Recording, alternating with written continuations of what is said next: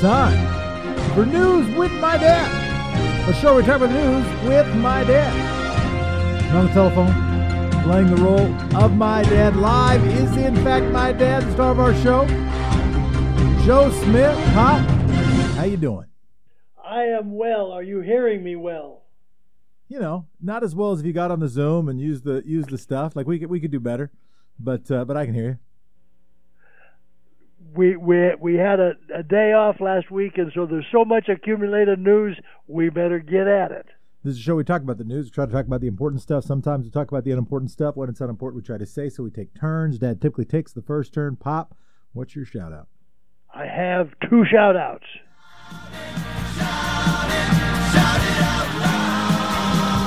Shout-out number one is for Senator Pat Toomey, Republican senator from Pennsylvania, who has had the courage to speak out against the DDT nonsense trying to overturn the election. But my big shout-out is for Bee Nguyen, a state legislator in the House in Georgia, who heard about this thing that a guy named Matt Braynard came up with, a study, he said, that showed that there have been many thousand of bad votes in Georgia, saying people out of state, etc. And she just happened to notice on the list a couple of her friends and a neighbor, and so she decided to research. And she spent a lot of time calling and visiting and finding all kinds of people on the list that Matt Braynard said were illegal that were clearly legal. And when Matt Braynard came to testify before a Georgia House committee, she was there and completely debunked what he had to say. This study was cited by Rick Santorum on cable television. He was saying that this showed it was true. Clearly not true. My compliments to Representative Bee Nguyen. If you debunk something, I guess you'll talk and I won't. Go ahead, Pop. I want to acknowledge the passing of Charlie Pride, the great singer, and Chuck Yeager, the great pilot, and Paul Sarbanes, senator from Maryland, who was a real credit to Maryland. They all passed 86, 97, and 87. Time to go. Well, Dad, at least 4 people were stabbed on Saturday as pro-Trump and anti-Trump protesters had a clash. Emergency medical services transported 9 people away from the post-election protests in D.C. 8 members of the Metro Police in Washington, D.C. suffered injuries. 33 people arrested, including a Washington State resident for assault with a dangerous weapon. Pop, how's the president reacting to this? Is that response appropriate? Well, how he's responding, of course, is he continuing to insist that he won the election. The electors, by the way, are starting to vote as we speak. They'll be voting all day. The last vote will happen at about 4 o'clock our time, when the electors in Hawaii cast their ballots. I am very aware of this because I had the privilege of being an elector for both of President Obama's elections. I was one of Oregon's 7 electors, along with your stepmother and my beloved wife. And it was a significant moment for me in my life, but of course the electors are much more significant right now. And what I'm wondering is, will there be any attempt at intimidation? I'm wondering if the Proud Boys or some of their ilk, like the folks who showed up in Washington and resulted in those stabbings that you're talking about, whether they will try to intimidate electors in any of the states. We're looking at the Washington Post. Washington Post electoral tracking. Dad, it's just begun, and the vote count right now is 3-0. Joe Biden ahead of Donald Trump. The expected number, if there aren't faithless electors, will be 306 to 232. And right now, out of the 538 votes to be counted, 3 have been counted. All 3 went to Joe Biden. What is that, Rhode Island? I don't know. Just 3. I don't know which 3 it is. I'm seeing if I can find it. You ask me questions I don't know the answer to. Well, Bob, it's got to be a state with only one representative. So it's a state with a very small. Rhode Island has 4. Rhode Island has 4. Rhode Island has 4. I think the only I can think of that are that little is Washington D.C. and maybe South Dakota are the only ones that I think. But South Dakota would be a Trump state. So Washington D.C. must have gone first. Washington D.C. must have gone first. It could have been Maine. Maine has not very many, but I think they split them up. I think Maine splits them up. I think Maine has 4. Probably D.C. It's all right. It doesn't make that great a radio for us just to speculate. Maybe we'll find it. We will keep an eye, however, on the Washington Post tracker. Dad, any thoughts on? We haven't covered that much, and we've talked about it a little bit, but we weren't on the air last Thursday. We haven't covered that much because it's just become expected. We've just lowered our expectations so deeply, or dirtied our expectations so profoundly, that we haven't yelled or screamed or shouted or even discussed all that much the current President of the United States' reaction to the fact that he lost the election. It is worth mentioning. It is worth mentioning that there were 100+ Republicans that signed on to an attempt to overturn the election. In the 126 pictures of cowardice and pretty close to treasonous, trying to subvert the democratic process, the fundamental basis of a democratically elected republic, which is the vote of the people and the respect of the vote of the people. And 126 of those bozos joined in with this ridiculous lawsuit that the Attorney General Ken Paxton of Texas, along with 17 other state attorneys general, filed in the Supreme Court, with the Supreme Court dismissed with 2 sentences last week, which you would think would end it, but it did not end it, because DDT was then interviewed as he was attending the Army-Navy football game Saturday. Fox News ran it on Sunday, and he said, "Oh no, we're not done. We won Georgia by a lot." And then he said the Georgia governor, is worse than a Democrat, because the governor of Georgia has acknowledged the truth of the election. And he said, the Wisconsin Supreme Court is acting Monday. That is correct. The Wisconsin Supreme Court today will join, I predict, all of the other courts that, with one exception, have denied every single lawsuit filed by DDT and his supporters. Nearly 50, or about 50, have been filed. Well over 30 have been decided. And the only one that he won was to allow poll watchers to move from 20 feet away to 6 feet away. That's the extent of his winnings. But I am more and more inclined to believe that this guy has an insane delusion, that he has come to believe what he says, that he is really believing it when he says that he won Georgia by a lot, and that he won Pennsylvania, and that he won Wisconsin, and that he won Michigan, that he said it so many times that he believes it. And of course, because he keeps saying it, there are a huge number of Americans, millions and millions of Americans, who also believe it, and who are going to continue to believe it for the rest of their life, which is really, really, really dangerous for the success of the American experiment. Why does it matter? Maybe that's that. Maybe it's the last point that you made. At this point, should we care? Does the fact that Donald Trump is not conceding the election, that he is not going with grace, that he is not putting country over himself, that he is sowing further doubt in our democratic system, how much does it matter? It matters a lot, because what it is doing, it is undermining the faith of the American people in the sanctity of the election process. And it is one more step towards making people disbelieve in government and not recognize the fact that government, especially a democratically elected Republican form of government, is one of the greatest inventions humankind has ever produced.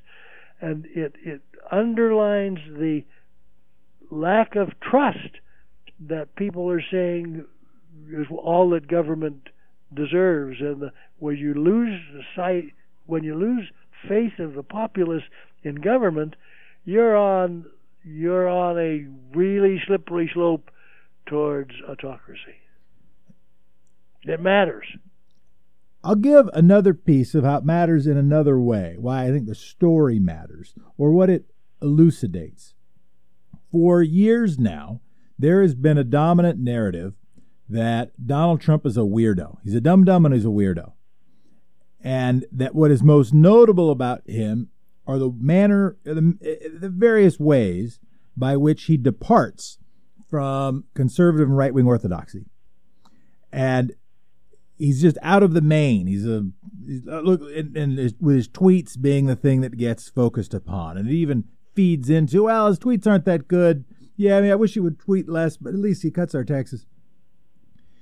That, to me, the 126 representatives who stand up and say, we are going to pay attention more to what Breitbart might say, more to what InfoWars might say, more to what Donald Trump himself might say, than to what Republican judges might say, or what any manner of framer of the Constitution might say, or any person actually watching the facts of how the election played out might say, demonstrates my counter to the dominant narrative for the past 4 years, which has been Donald Trump is not the head of the snake, he's the rattler.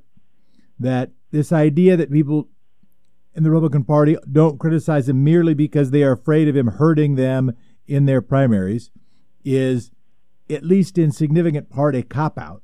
This is now who the Republican Party is. And by the way, it is who they were before Donald Trump because they gave birth to him, not the other way around.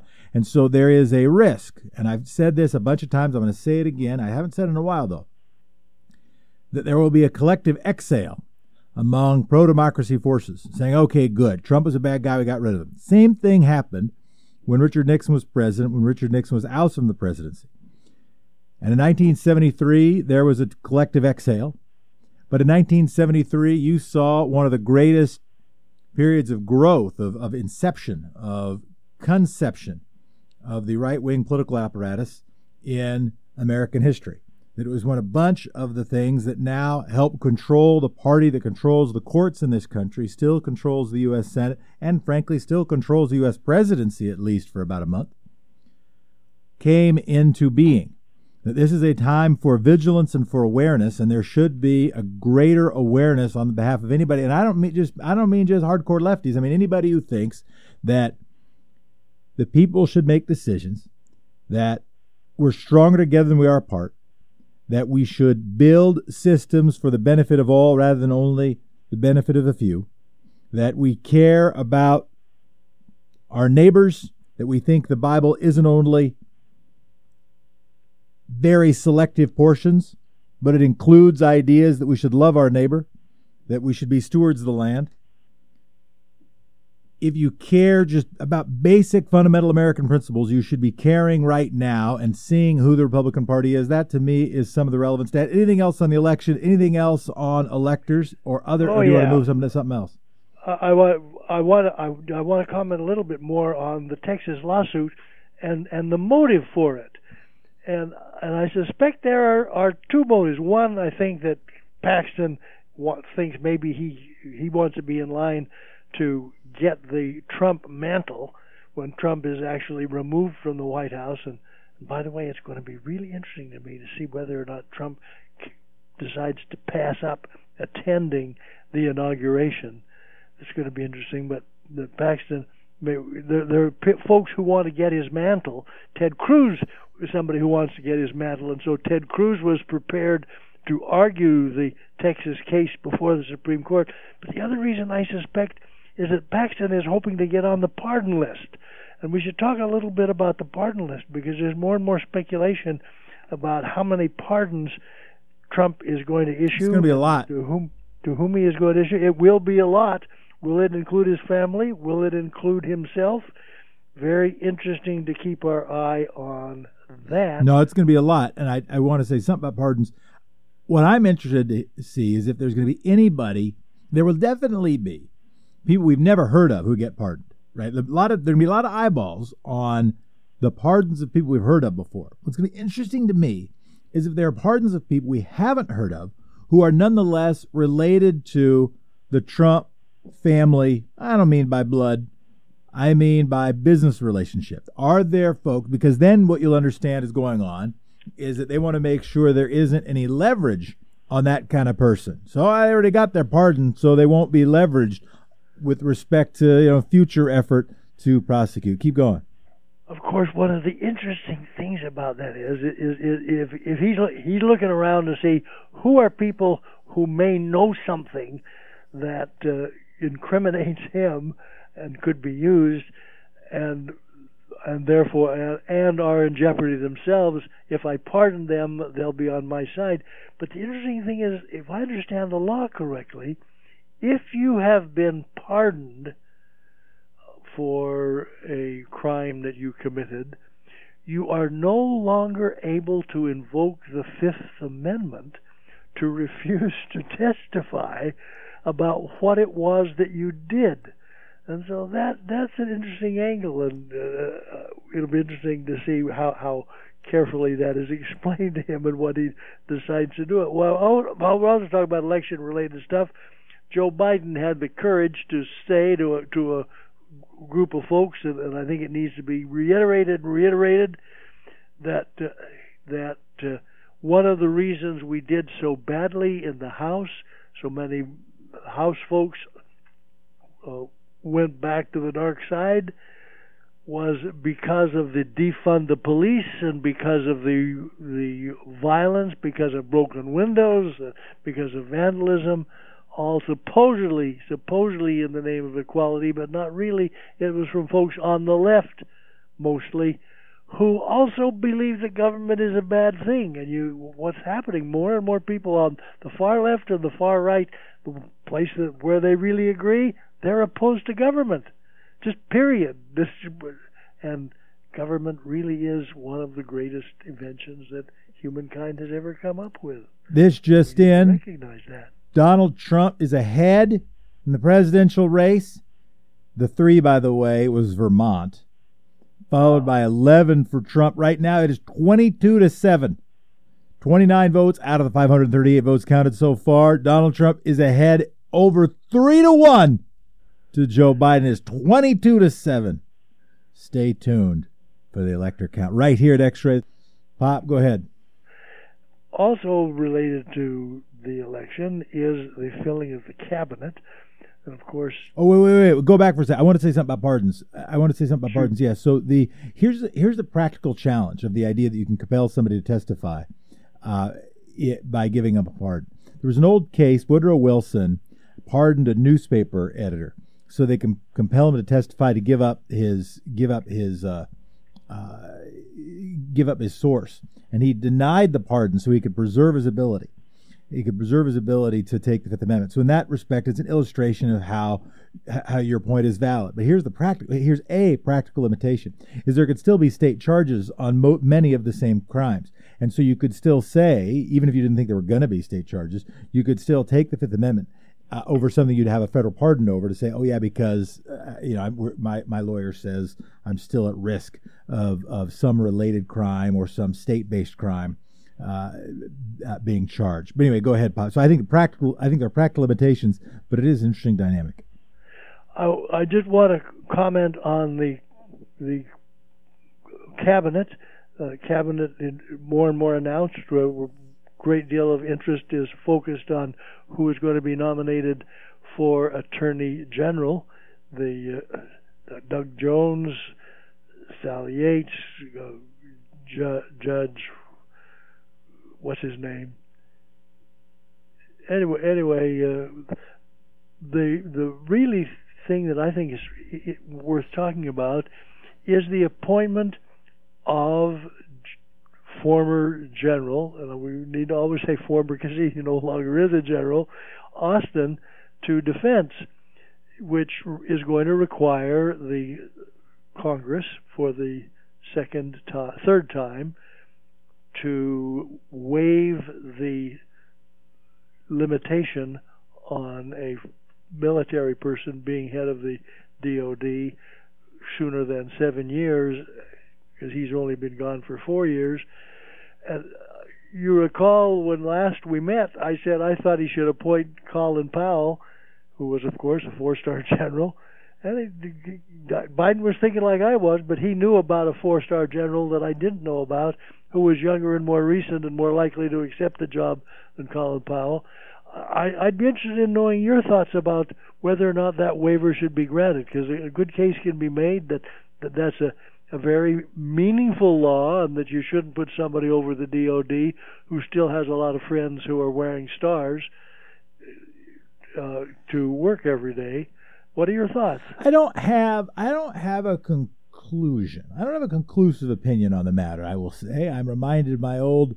I'm reminded of the judge for whom I worked when I realized the wisdom, the advantage of the rule, which seemed to be a limiting rule that said that federal judges should not opine on matters not before them in the context of a case.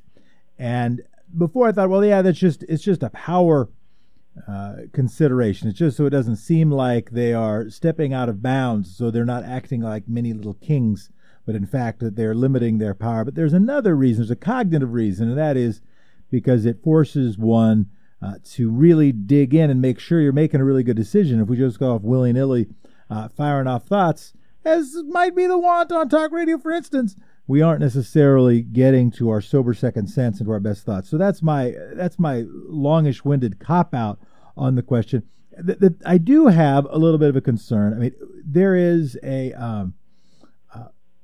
and I'm not going to pile on to Joe Biden. It's not, I'm not going to really knock the guy, but we should be aware that that a Joe Biden presidency is going to be different than Elizabeth Warren presidency would have been, and that's going to be that's already demonstrated in the cabinet picks. It's going to be demonstrated with how the regulatory apparatus is used, and that isn't to say, I mean, the presidential election was still hugely important, but that's sort of my thought, that I would have loved to see more crusaders picked.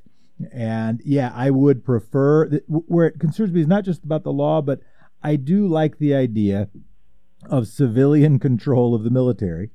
And I get a little nervous at the over lionization of the uniform. That's how coups can happen. And the idea that somehow donning a uniform, being willing to take human life, is a saintly act. Being willing to lose one's own life, being willing to protect another person, that's a deeply courageous thing. But the application of force itself is not the same thing as fitness for leadership, is not the same thing as sound judgment, is not the same thing as protecting democracy.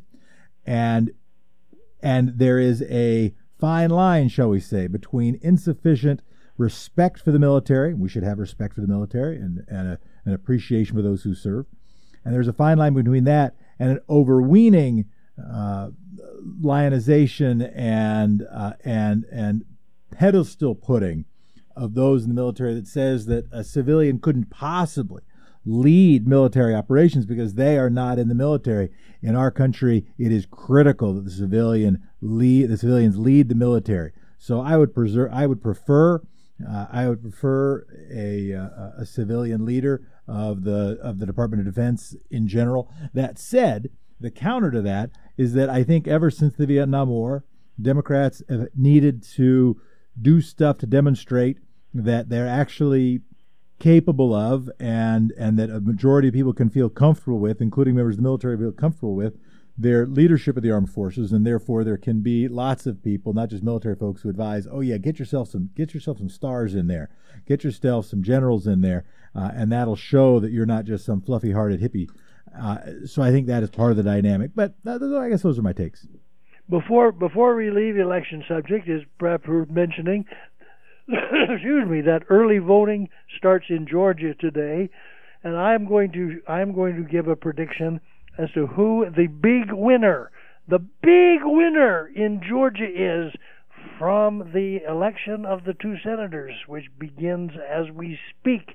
And that is, the big winners are the media, especially television. Savannah television stations are charging up to 20 times Are they really? what they were charging 6 months ago for ads on their program. They are making out like bandits. Publicly financed elections, folks. Holy mackerel. Of course, you don't, just because you increase the increase campaign coffers, you don't increase the number of hours in the day or the number of ads that can be sold. So what that has done with a static supply and significantly increased demand is jacked up the price, not necessarily improving information or even improving one candidate's odds of winning. Yeah, I am pessimistic about Georgia, Pop, and I don't like to say that. I haven't said that out loud before. I certainly don't want it to be a self-fulfilling prophecy, but I am pessimistic about Georgia. Kelly Loeffler going after Warnock as a radical liberal, Raphael Warnock. She repeated the phrase 13 times in their recent debate, going after him for attacking police and the American military from the pulpit. By the way, if you're a black preacher and you haven't said anything about the police in the last 10 years, I don't want to give a final conclusion. I could say something blustery. It is a rare black preacher in this country who has accepted the mantle of moral authority and has not commented on police in the last 10 years and their treatment of black people in our country. Well, Bob, deservedly so. Let's talk about COVID, and before we dive into important stuff on COVID, I've got an unimportant thing that COVID has causes. One thing that COVID has causes, of course, is people being at home, and because they're at home, and the use of Zoom has gone way up, and as a result of that, the one big winner from set of big winners from COVID are plastic surgeons who are being asked huge increase in demand for facelifts and for Botox and for fillers because people see themselves on Zoom and don't like what they see. Yeah, everybody's got to be a TV star, so everybody's got to get ready for their close-up. We got a text in. I agree with Dad. Trump is mentally ill. We need to say this publicly and make a huge issue of it.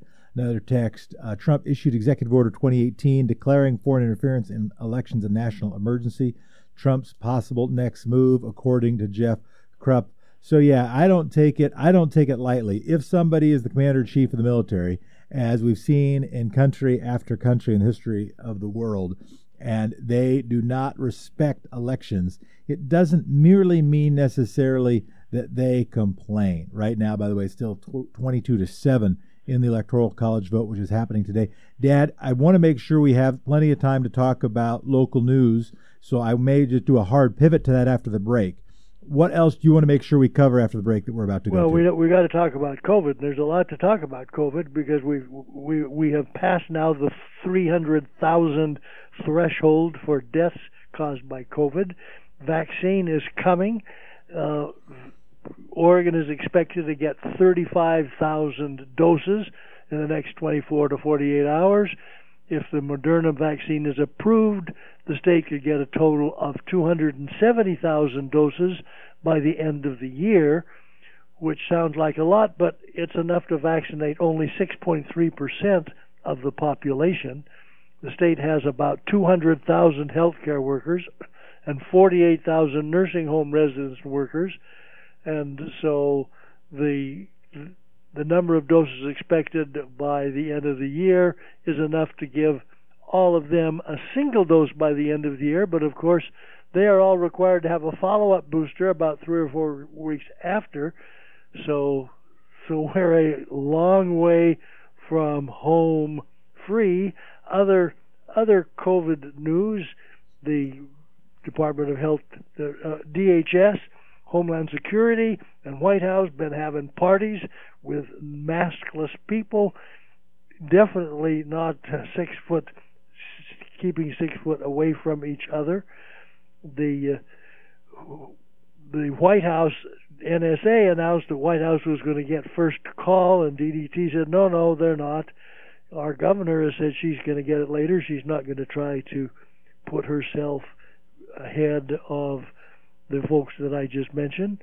I am wondering myself, when they say that old folks are next in line, whether I should pull my rank and take advantage of my age and get one. I'd be interested in your thoughts on. Yes, you should get one. Pfizer is committed apparently to all they can produce, so they up until June, because of commitments they've made to other countries.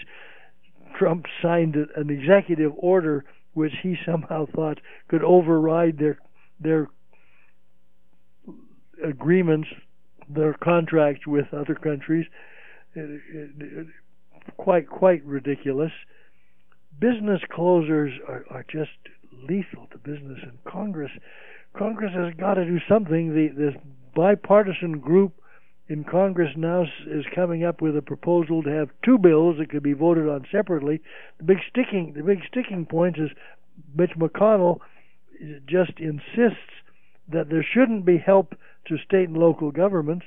State and local governments really need help, but also insists that he wants something that protects employers from any liability for forcing workers to come into unsafe situations, that they would not be liable. Those are the sticking points. So that is something. The vaccine that is being come out is going to, in the next week, go to something like 633 centers around the country, and so the folks who need it the most are going to be able to get it. So we shall see some. One of the things that is interesting about COVID is the prevalence of cases in communities. One example, Staten Island, New York, has 5% of the New York City population, has 25% of the COVID cases. Clark County, Washington, right across the river from us, Latinos represent 10% of the population, 28% of the cases, which has caused the county council to pass a resolution saying that racism is a public health crisis. Internationally, Brazil, Mexico, and Paraguay especially having huge hits. 400 Oregon National Guard members came back from 10 months in Kosovo, and of the 400, over 60 of them have tested positive. The community spread is a very interesting thing to observe. Well, folks, the Kinney family has apparently reached a deal to keep their family home in North Portland. There's a lot to this story, but barricades around the Red House on Mississippi Avenue, right down the street from this studio, began to come down yesterday after the family came to an agreement with city officials. A fundraising campaign raised $260,000. This is enough to buy the house back from the legal owner who had bought it for that amount at a foreclosure auction 2 years ago. On social media, Portland activists called for help in clearing the street of the barricades. The barricades came up last week when police failed to carry out a court-ordered eviction from the family. There were several demonstrators arrested at that point. Included in this kind of banana story is that the son of the family has declared himself a sovereign citizen, that a lot of this was based on, he didn't think that mortgage rules or tax rules applied to him. And I want to talk about that. Well, go ahead. This absolute nonsensical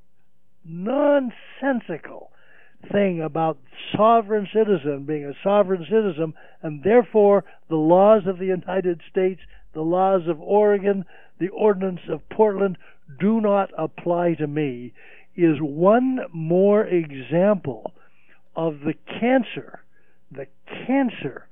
that of believing that government is a bad thing, that government and those folks who put up the barriers, I am inclined to believe that a substantial number of them were doing it because they saw this as a way to stick something in the ear of government or somewhere else in the anatomy of government, and because they just believe that government is a bad thing, and therefore here is government trying to kick these folks out, where if you look at the facts are, seem to be pretty clear.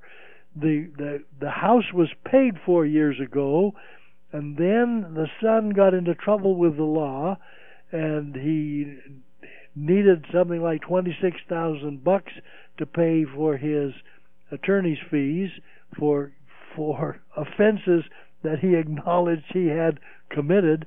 But they went ahead and made a loan of something like over $90,000. What they were going to use the rest of the money for, I don't know. And I suspect that they were conned into a subprime loan. The loan should not have been granted. But they very faithfully paid the mortgage every month until about a year and a half ago, and then they just quit paying.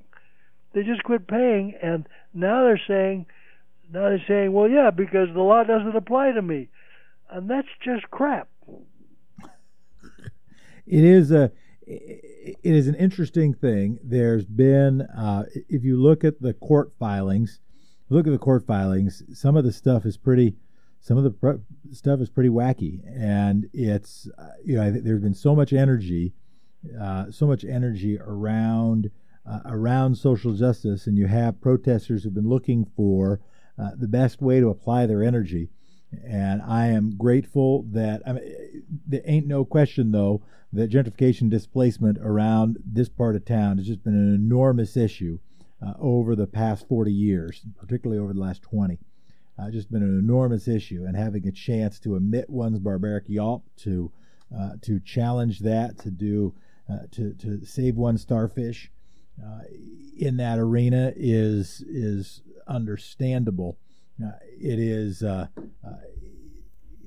interesting but the narrative, the dominant narrative that got this thing started has not, shall we say, included all of the facts. Well, we talked about COVID-19. Fortunately, we got William Kinney. We got a text in. William Kinney doesn't deserve this smear. He isn't here to defend himself. I know Will. The government is bad. This is not fair. Why don't you ask Will about this instead of smearing his reputation? Yeah, I don't know the guy. I do know about the sovereign citizen movement, and I have my own thoughts about that, but do appreciate the text. And of course this is, and this house is what, 3 doors down from Mark's house, Pop, right? I mean, this is his neighbor, and I think that there is no one who will shed a tear that it's not yet one more house in North Portland that's getting torn down, so it can be torn down by a house flipper that would be turned into some sort of condos. And yeah, I understand it's good to have some multifamily, it's good to increase some density, but the displacement in this area has just been remarkable. I will leave it at that. If people have additional facts they want to share, we'll share those facts. And yeah, if this person, you said Will's a friend of yours, we would be delighted to interview William Kinney. I'd find it fascinating about their, and I've seen some videos and I'm aware of some of it, but would absolutely love to hear his version of events, his side of the story, and what the community ought to learn during this time, what he's learned during this time. I'd be fascinated by it. We've got a little bit of report on the COVID dead. You were talking about what was happening nationally.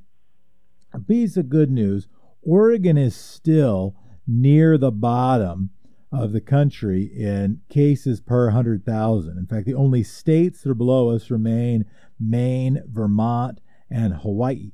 Add to that island nation, island areas of the United States, Puerto Rico. And Hawaii had one really good thing going for them. They had a 2,000 mile long moat to keep people from coming in and affecting them. Yeah, and by the way, Hawaii, one of the best places to travel. This is the time, and I know you're probably not supposed to encourage people to travel because maybe it sets a bad example. But no, like going to Hawaii, that's the best place to go.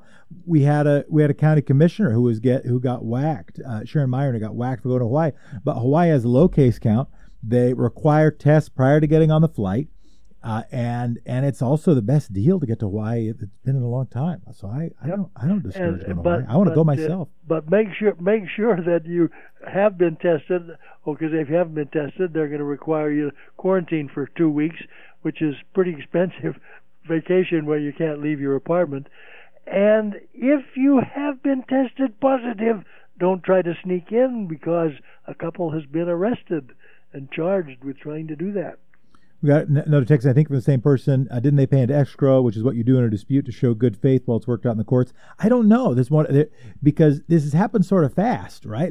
And part of it has felt like the people commenting on it. One of the reasons I want to be kind of humble in the opinions I offer is trying to get caught up on all of the facts.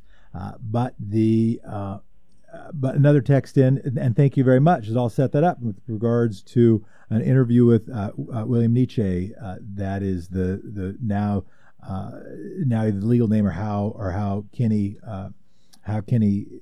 is described, how he names himself. States that are the high in COVID: Rhode Island, Tennessee, Indiana, Ohio, Arizona, Nevada, Idaho, Kansas, Utah, South Dakota, Delaware, Pennsylvania, Alaska. What is interesting to me about that list is that it is, and I root for high COVID case count on no one, but it does run counter to Jared Kushner initial analysis that, hey, this is the kind of thing that's going to impact dense places. This is going to impact blue states. This isn't going to impact red states, so leave it to the governors. The federal government doesn't have to do stuff. We don't have to push PPE out in the world. We don't got to make sure we enforce social distancing. We don't got to send out masks. We don't have to enact federal authority or use federal resources to move stuff early. We don't have to ramp up testing capacity 100x. This should have happened. All of those things should have happened. All of them were easy, obvious, clear decisions. But instead, no, just push that stuff out to the states because it'll just impact those blue states more. Well, that's actually not what's happened. I mean, you look at that for every, and yeah, Arizona, Nevada, and Pennsylvania are now purple states. Rhode Island is a purple state. Tennessee, Indiana, Ohio, not really a purple state anymore. Idaho, Kansas, Utah, South Dakota. These are states that I think if you map these, I'm sure somebody has done it, but I haven't looked at a recent version of it, to Fox News viewership, there is a high correlation. Did I say Fox News is killing people? Yeah, I guess I just did. Oklahoma is a great example where the governor has refused to impose any sort of restrictions, but he has declared a state day of prayer.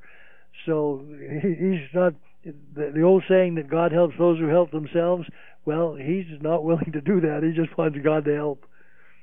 The other election news, is there going to be a special session of our Oregon legislature?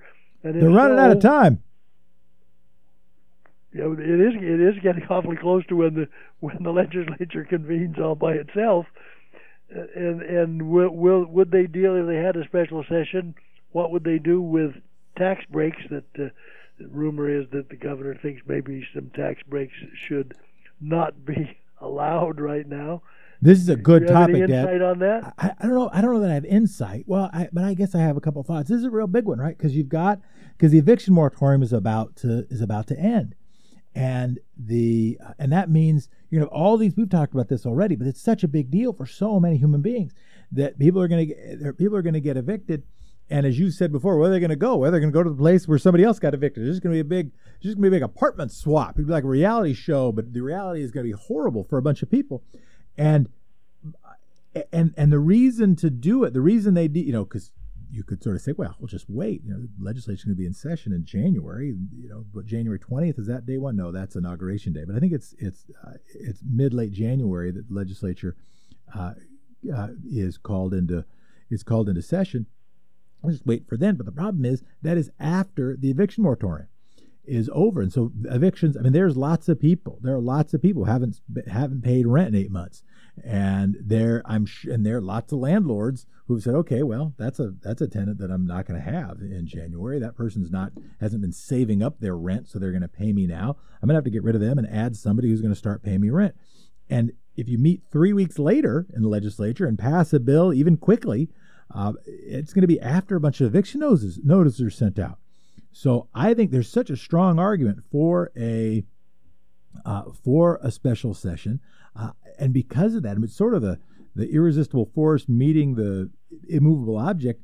I do think they got to do one. Before I was like, no, probably not. It doesn't sound like they have the votes, and I'm sure that's what's going on. I'm sure this might, Dad, be classified as insight. I'm sure what's going on is not a question of will about whether the governor wants to do it or not. It's a question of count. It's just a count, right? They're just seeing if they can get Betsy Johnson's vote, see if they get Laura Munoz Anderson's vote, see if they can get the votes in the Senate to pass something. They don't want to call, because you don't want to call a special session and have it drag on. You want to call a special session, gavel in, take your votes, and get the heck out of there. And in order to do that, you got to have the votes counted. And the big disagreement, so the corporate folks are saying, hey, we want a tax break we want a larger tax break for landlords for money that they didn't get in rent payments. And then there's also a question of how big a payoff would be. Would there, in fact, be a bill that would give landlords some money? The proposal was 80% of lost rent. I thought that was a pretty good, I don't know what the percentage ought to be, but it seems like it should be somewhere between 1% and 99%, probably between 50 and 90%. And so hopefully they can get to a deal. But I do think, I don't think it's, I do think if I were going to predict, I guess I've changed my mind even since you started talking, Pop. And since I started talking, I think there will be a special session, because I don't see how they can let the moratorium, even Betsy Johnson, I can't imagine them just letting the moratorium lapse and all these people get evicted. I think they have to get in. The land board voted 3-0 to continue moving the Elliott Forest over to a research forest that would be run by Oregon State. That is an encouraging thing. The West Linn Police Department must be kind of a snake pit. They have finally decided to fire the police chief, who didn't have to go to work for several months, even though he was being paid, and they're giving him 3 months more pay so they can get rid of him.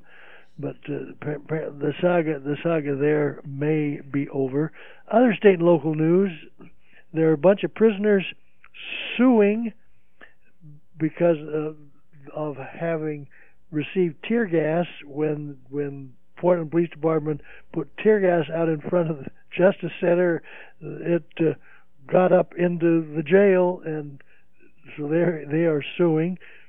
Laurelhurst had a big sweep of the Laurelhurst Park to get rid of all the campers, and I wonder where they are going to go. Jared Walker, the TriMet barber, charged again this time with taking pictures of women in restrooms. What are we going to do with Jared Walker? I'm wondering if Jared Walker just needs to be put in jail for the rest of his life, because he's being accused and sentenced for bad conduct like cutting women's hair and taking pictures in restrooms. Doesn't seem to have any ability to dissuade him from his bad conduct. If anybody has any ideas as to what should happen with Jared Walker, I would be interested to hear it. By the way, Indiana has cast their ballots. So have Tennessee, two of the top three states, by the way, in COVID cases per 100,000. Just saying, both cast their votes, and their electors cast their votes for Donald Trump. It is right now 28-7. Donald Trump is ahead by a 4-1 margin. I'm just telling you, those all you Donald Trump fans out there, your guy's ahead in the Electoral College count right now, 28-7. That Willamette Cove, we should cover Willamette Cove. This was the area that wasn't going to get fully cleaned up, and it was going to cost $1.8 million extra. The plan was to do the kind of minimal cleanup in this area and then wall it off. And a bunch of people, including Native leaders, said, no, let's actually clean this area a little bit better. And sure enough, good for Sam Chase. Sam Chase pushed for an extra $1.9 million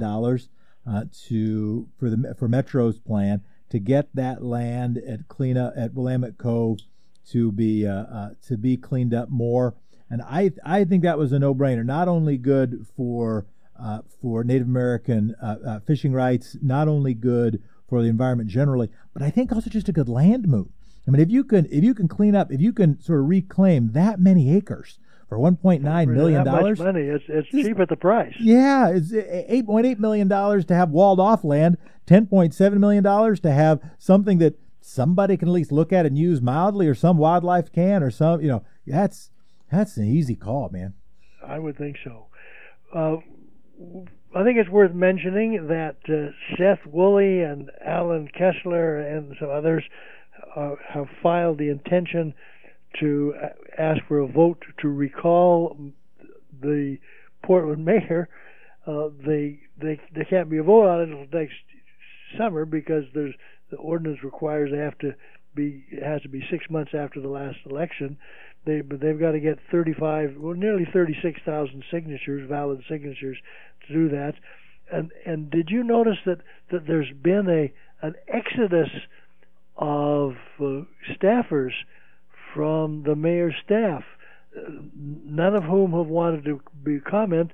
They all appear to have got better jobs, neat jobs, but that exodus is something that if anybody has some inside information would be worth it. And we might want to also acknowledge the stolen umbrella. Why would somebody steal the umbrella from a statue? It is just weird.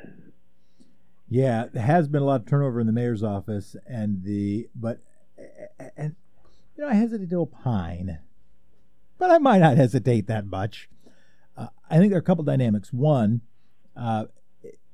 Wheeler, his degree of loyalists in his team, I think is, not super high. And that means you get a lot more people in the gig who see it as a stepping stone to something else. I have to also imagine there are people in the gig. It's been a terrifically stressful time, right? It's been a terrifically stressful time. And if you can get through, and they stuck with it, and here's another thing. Here's something that'll be maybe a little piece of praise for the mayor. That I could imagine there were people who were waiting until after the election because they didn't want to hurt him, right? They didn't want to. They were like, I don't really want to mess with this anymore. This isn't that fun. I want to do something else. But they waited until, if they'd all left right before the election, it might have hurt his re-election chances. So maybe there was some manifestation of loyalty in their timing. That and more in rampant speculation coming up on X-Ray. 971-220-5979 is the text-in line. It says we got a message here from Marcy. No, we should not bail out business-only people. If we take care of people, the assets of business can wait. Thank you, Marcy, for your text. If all the federal aid went to individuals, most rents would have been paid. We owe support to the people, not businesses. With outside of people or just assets. Owners of capital are wealthy enough to withstand the storm. Marcy, excellent point. And I want to respond to Marcy quickly. I think one of the major mistakes of the bailout after the last recession was there was not nearly enough bottom-up bailout. There was too much of a top-down bailout. Right. And absolutely right. And had you gone to mortgage holders, and if you gone to, and I don't mean the note holder, I mean you actually went to the homeowner who's getting mortgaged on and bailed them out, it still would have trickled up to the banks. So I totally agree. Here though I think there is a combo. If you give because the question here is how do you keep landlords from evicting folks?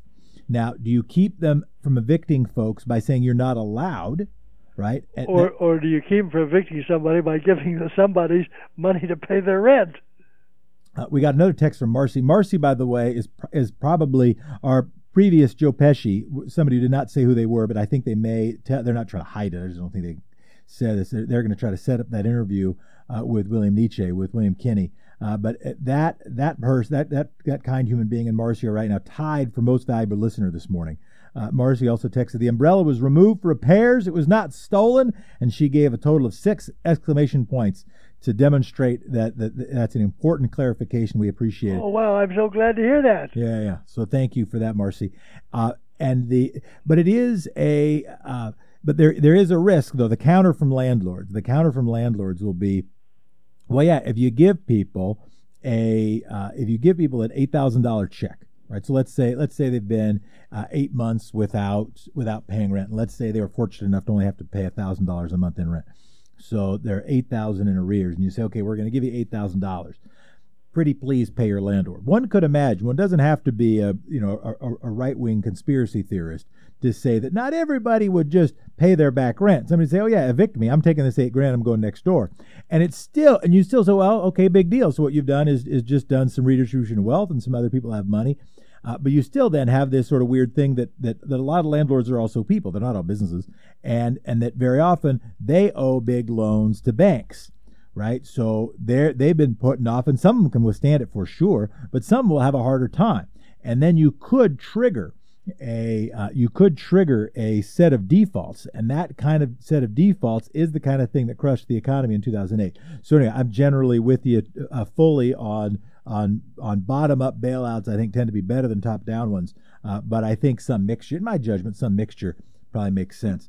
Appreciate the text, some good activity. 971-220-5979. Dad, I think it is time for a Straw in the Wind. Unless you Before got we something do the to Straw say. in the Wind, there's one other piece of local news I've got to mention.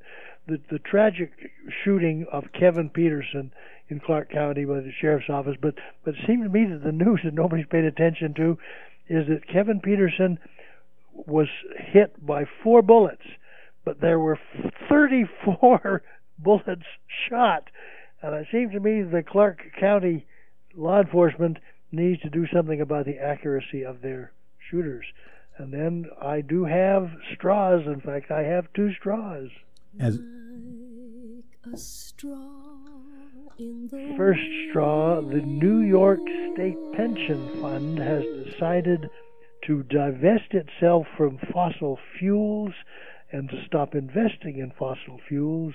That's an interesting straw. But really encouraging straw, Rashida Jones, black woman, 39 years old, is going to replace Phil Griffin as the boss at MSNBC in February when Griffin retires. Black woman running a major cable television outlet. Very encouraging straw. well, we did it one more time. We did it indeed, and we will be back on Thursday. Love you, lad. Love you, Dad.